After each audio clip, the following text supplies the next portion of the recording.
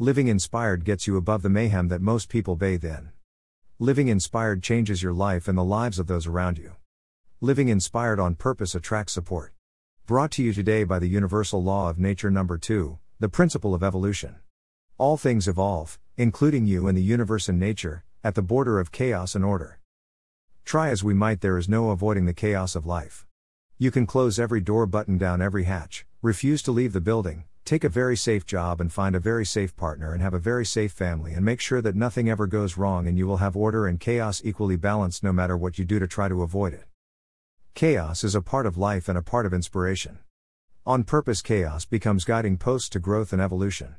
Not on purpose, chaos becomes trauma and cause for worrying, anxiety, mental health problems, eating disorders, alcoholism, violence and all the rest of the things society hates so very much. In some cultures, chaos is the devil. In other hippie environments, it is big business. In other environments, it is air pollution or overconsumption. When there is a conference on mining, chaos is to the alternative generation, the smooth proceeding of that conference without crazy intervention. Chaos for a helicopter pilot is the wind blowing out of control. But for every chaos there is a solution and an opportunity sitting right in our hands. Worry can be reconciled, overconsumption can be seen differently, big business doesn't have to be the devil, and strong winds do not have to be life-threatening. When we take what is generating fear or guilt in our life and use it as a joyful fodder, follow our own evolution along the path of a purpose greater than ourselves, we have found the miracle of happiness. The average punter in the world is seeking to avoid chaos. And therefore this chaos comes in large chunks rather than small bites. If a day at work is an opportunity to deal with the things that are making you feel disrupted in a positive, healthy way, then you have begun to master chaos. If the things you do at work are done in order to reduce the amount of chaos you are facing, then the chaos will definitely come to your health or your home life. Do not be confused about the definition of chaos. Chaos is stressful. Chaos is uncomfortable. Chaos is the unknown. Chaos triggers fear. Chaos brings up guilt in you. Do not describe chaos as a challenge. Challenge is a different thing. Chaos often comes from other people's behavior. Sometimes people do not do what we want, how we want it, or when we want it. And then we start accusing them of being wrong. This is an extreme example of avoidance of the health of chaos. Compassion is sometimes forgiveness for people for being what we call wrong. But that is not real compassion. Real compassion is handling the chaos of dealing with somebody we definitely do not agree with, feel comfortable about, or who does not comply with our expectations.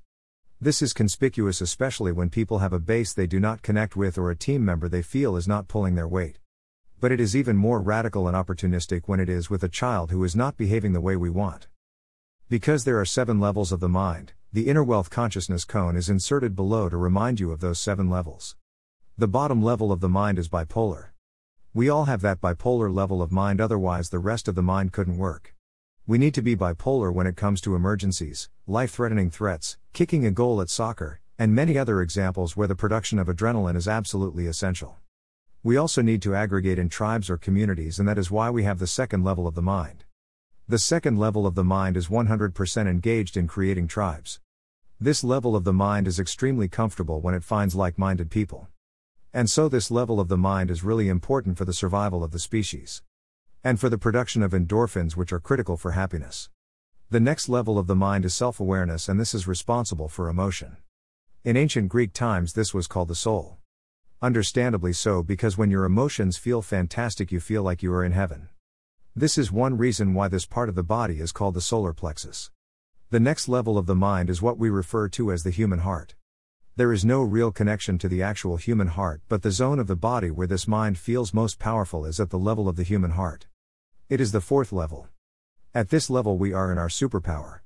If we function from this level of the body-mind, we will do incredibly great socially conscious things and be very generous, and therefore we will end up with great success but no accumulated wealth from it. We then go to the top 3 layers, which is the most powerful part of a human being. However, Maslow never considered these 3 levels in his analysis. Level 3, Level 2, Level 1. These 3 levels cannot be articulated in psychological or mechanistic ways. And these 3 levels are responsible for dealing with chaos. When the top 3 levels of the mind cannot deal with chaos, the bottom 3 levels of the mind take over and do their thing. Therefore, if we are able to engage the top 3 levels of the mind in handling chaos, we can live on purpose. If we cannot live with the top 3 levels of the mind, we must engage the bottom 3 levels. Either way, We deal with chaos either by some form of exclusion, the bottom three levels, or evolution and growth, which we called in some language compassion and love, the top three levels. Not wanting to be too harsh here, dealing with chaos is essential because chaos is extremely challenging and stressful. For the vast majority of people, dealing with chaos habitually requires the use of the bottom three levels of the mind. The bottom level, the bipolar level, deals with chaos by either attacking it with rules and regulations such as many parents try to put in place for their children, or by absenteeism, which means getting as far away from the problem as possible. A divorce is a good example. So this bipolar treatment of chaos is very important in the military. There is not much chance in a military intervention to operate with compassion or love. I watched a Four Corners documentary yesterday about Myanmar and the incredible human rights violation that is taking place in that country and the courage of the rebellion who are being massacred. It is a perfect example of the use of the bottom bipolar aspect of human nature. Probably about the level of a gorilla, but I suspect the gorilla has more compassion. But business life can be led by this level of bipolar thinking also. Many bipolar thinkers are promoted to senior positions because from the old school they are adept at putting in rules and regulations that bind people in compliance. They also make pay increases conditional on compliance while at the same time advocating the benefits of diversity and inclusion. Bipolar thinking is more common than you think. It is essential in some environments such as life and death situations, but it is really a corruption on the human condition in a home or a workplace where we are trying to engage people at their best. But how can we treat others better than we treat ourselves? That is absolutely impossible. If we treat ourselves as a bipolar thinker, then we must think everybody else thinks like we think. If we govern our life with strict rules and regulations, if we punish ourselves for non-compliance to an expectation of rigid bipolar regulations, then we are treating ourselves with the same mindset, level of mind as we will treat others. So it is not difficult to work out whether people are operating in the higher levels of the mind or the lower levels of the mind, we simply observe them. A perfect example of this is our daily routine. I notice in Bondi there are people to go training on the beach every single day without fail. They are all different shapes and sizes, but the biggest difference is whether they are there because they love to be or whether they are there because they have an extreme punishment on themselves if they don't be disciplined. Both levels of the mind motivate people, but one is external, extrinsic, bipolar, and the other is intrinsic, internal and with love and compassion. They are both exercising, they are both getting the benefit of the early morning sunrise on the beach, they are both becoming more fit, but one is getting sick from getting well and the other is getting inspired. Can you tell the difference? Bondi also offers an amazing opportunity to witness the difference between high-minded thinking and the second level of mind, which is social, tribal and like-minded. For the community at Bondi there are social engagement rules that are presented as optional but are not. Bondi locals care about plastic on the beach, whales, sharks and many other environmental matters that also are optional for an individual, become part of an unspoken culture of compliance. If you disobey one of these regulations at Bondi, you will be verbally and emotionally attacked and excluded from the tribe. Now all this is very invisible. But the socialization aspect of Bondi culture is a very important one for those of us who make this our home. It also makes visitors either in the club or out depending on their compliance. And given the number of backpackers that make Bondi their target destination on a World Fun Tour, there is plenty of antagonism to the culture. People are either included in the tribe or excluded even if they are temporary. Bondi is also home for an incredibly disproportionate number of alcohol consumption joints, pubs and bars and all sorts of places where people go to drink as much as possible for as little as possible. There are also a huge number of cheap food joints, ice cream shops and sexy fashion bikini shops.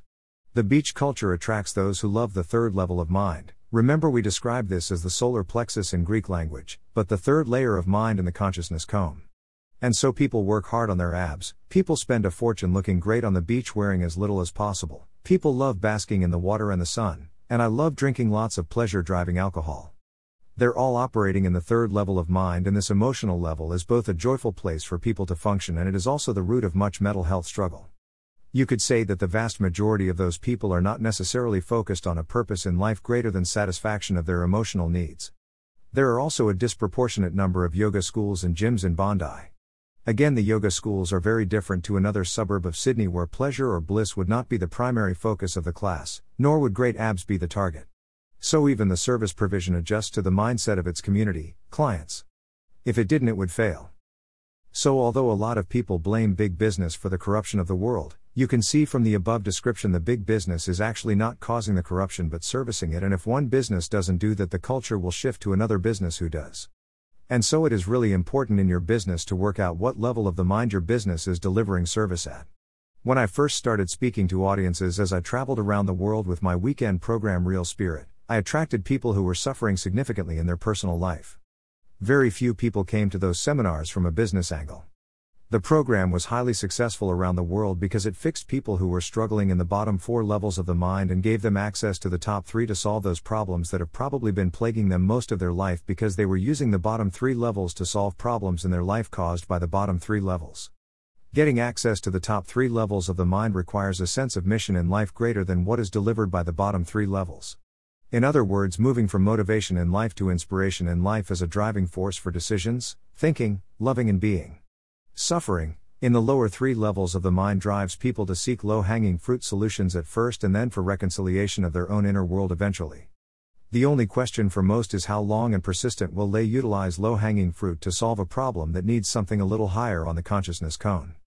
Low-hanging fruit in suffering resolution, dealing with chaos, come in the form primarily of advice from a spouse. It can also be through podcasts and blogs where education is primary and motivation is clear, and where there is a sense of resolution by listening. But disorganized knowledge leads to confusion, and confusion ultimately is one of the ultimate forms of human suffering. And so, as my work has morphed in the direction of more business-associated human development, there are less and less people who are at that level of bipolar suffering and more people looking to make good of the opportunities they have to deal with chaos and make a better difference in the world and the businesses they run. But we are all still evolving at the border of chaos in order. And so as, even a business person who is not suffering, evolves into the future and starts to build a better business and a better world, they arrive back where they started from a mental point of view facing chaos. The tools and techniques to handle chaos also evolve as we evolve because they become more time considered. So it is important to recognize that we are not failing when we achieve a level of chaos in our life, we have simply evolved. Evolved is a critical component of living on purpose.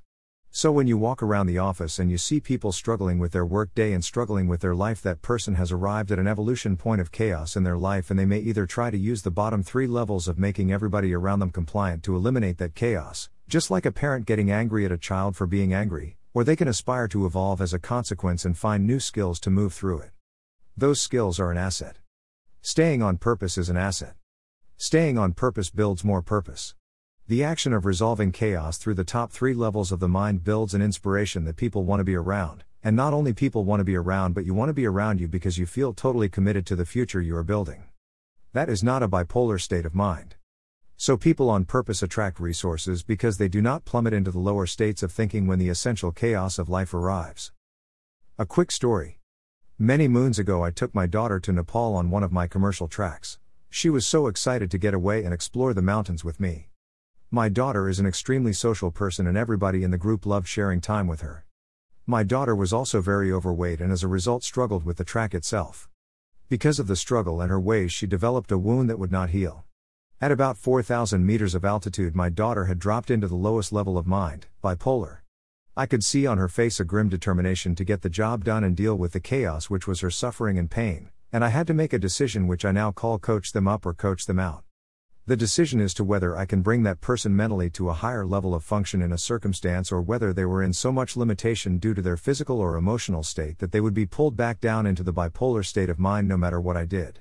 In this situation, I made the assessment that she would not rise to any other level of mind thinking because this particular wound would continue to cause her pain and suffering that she would use her greatest strength, her bipolar mind, to resolve. I had to send her home.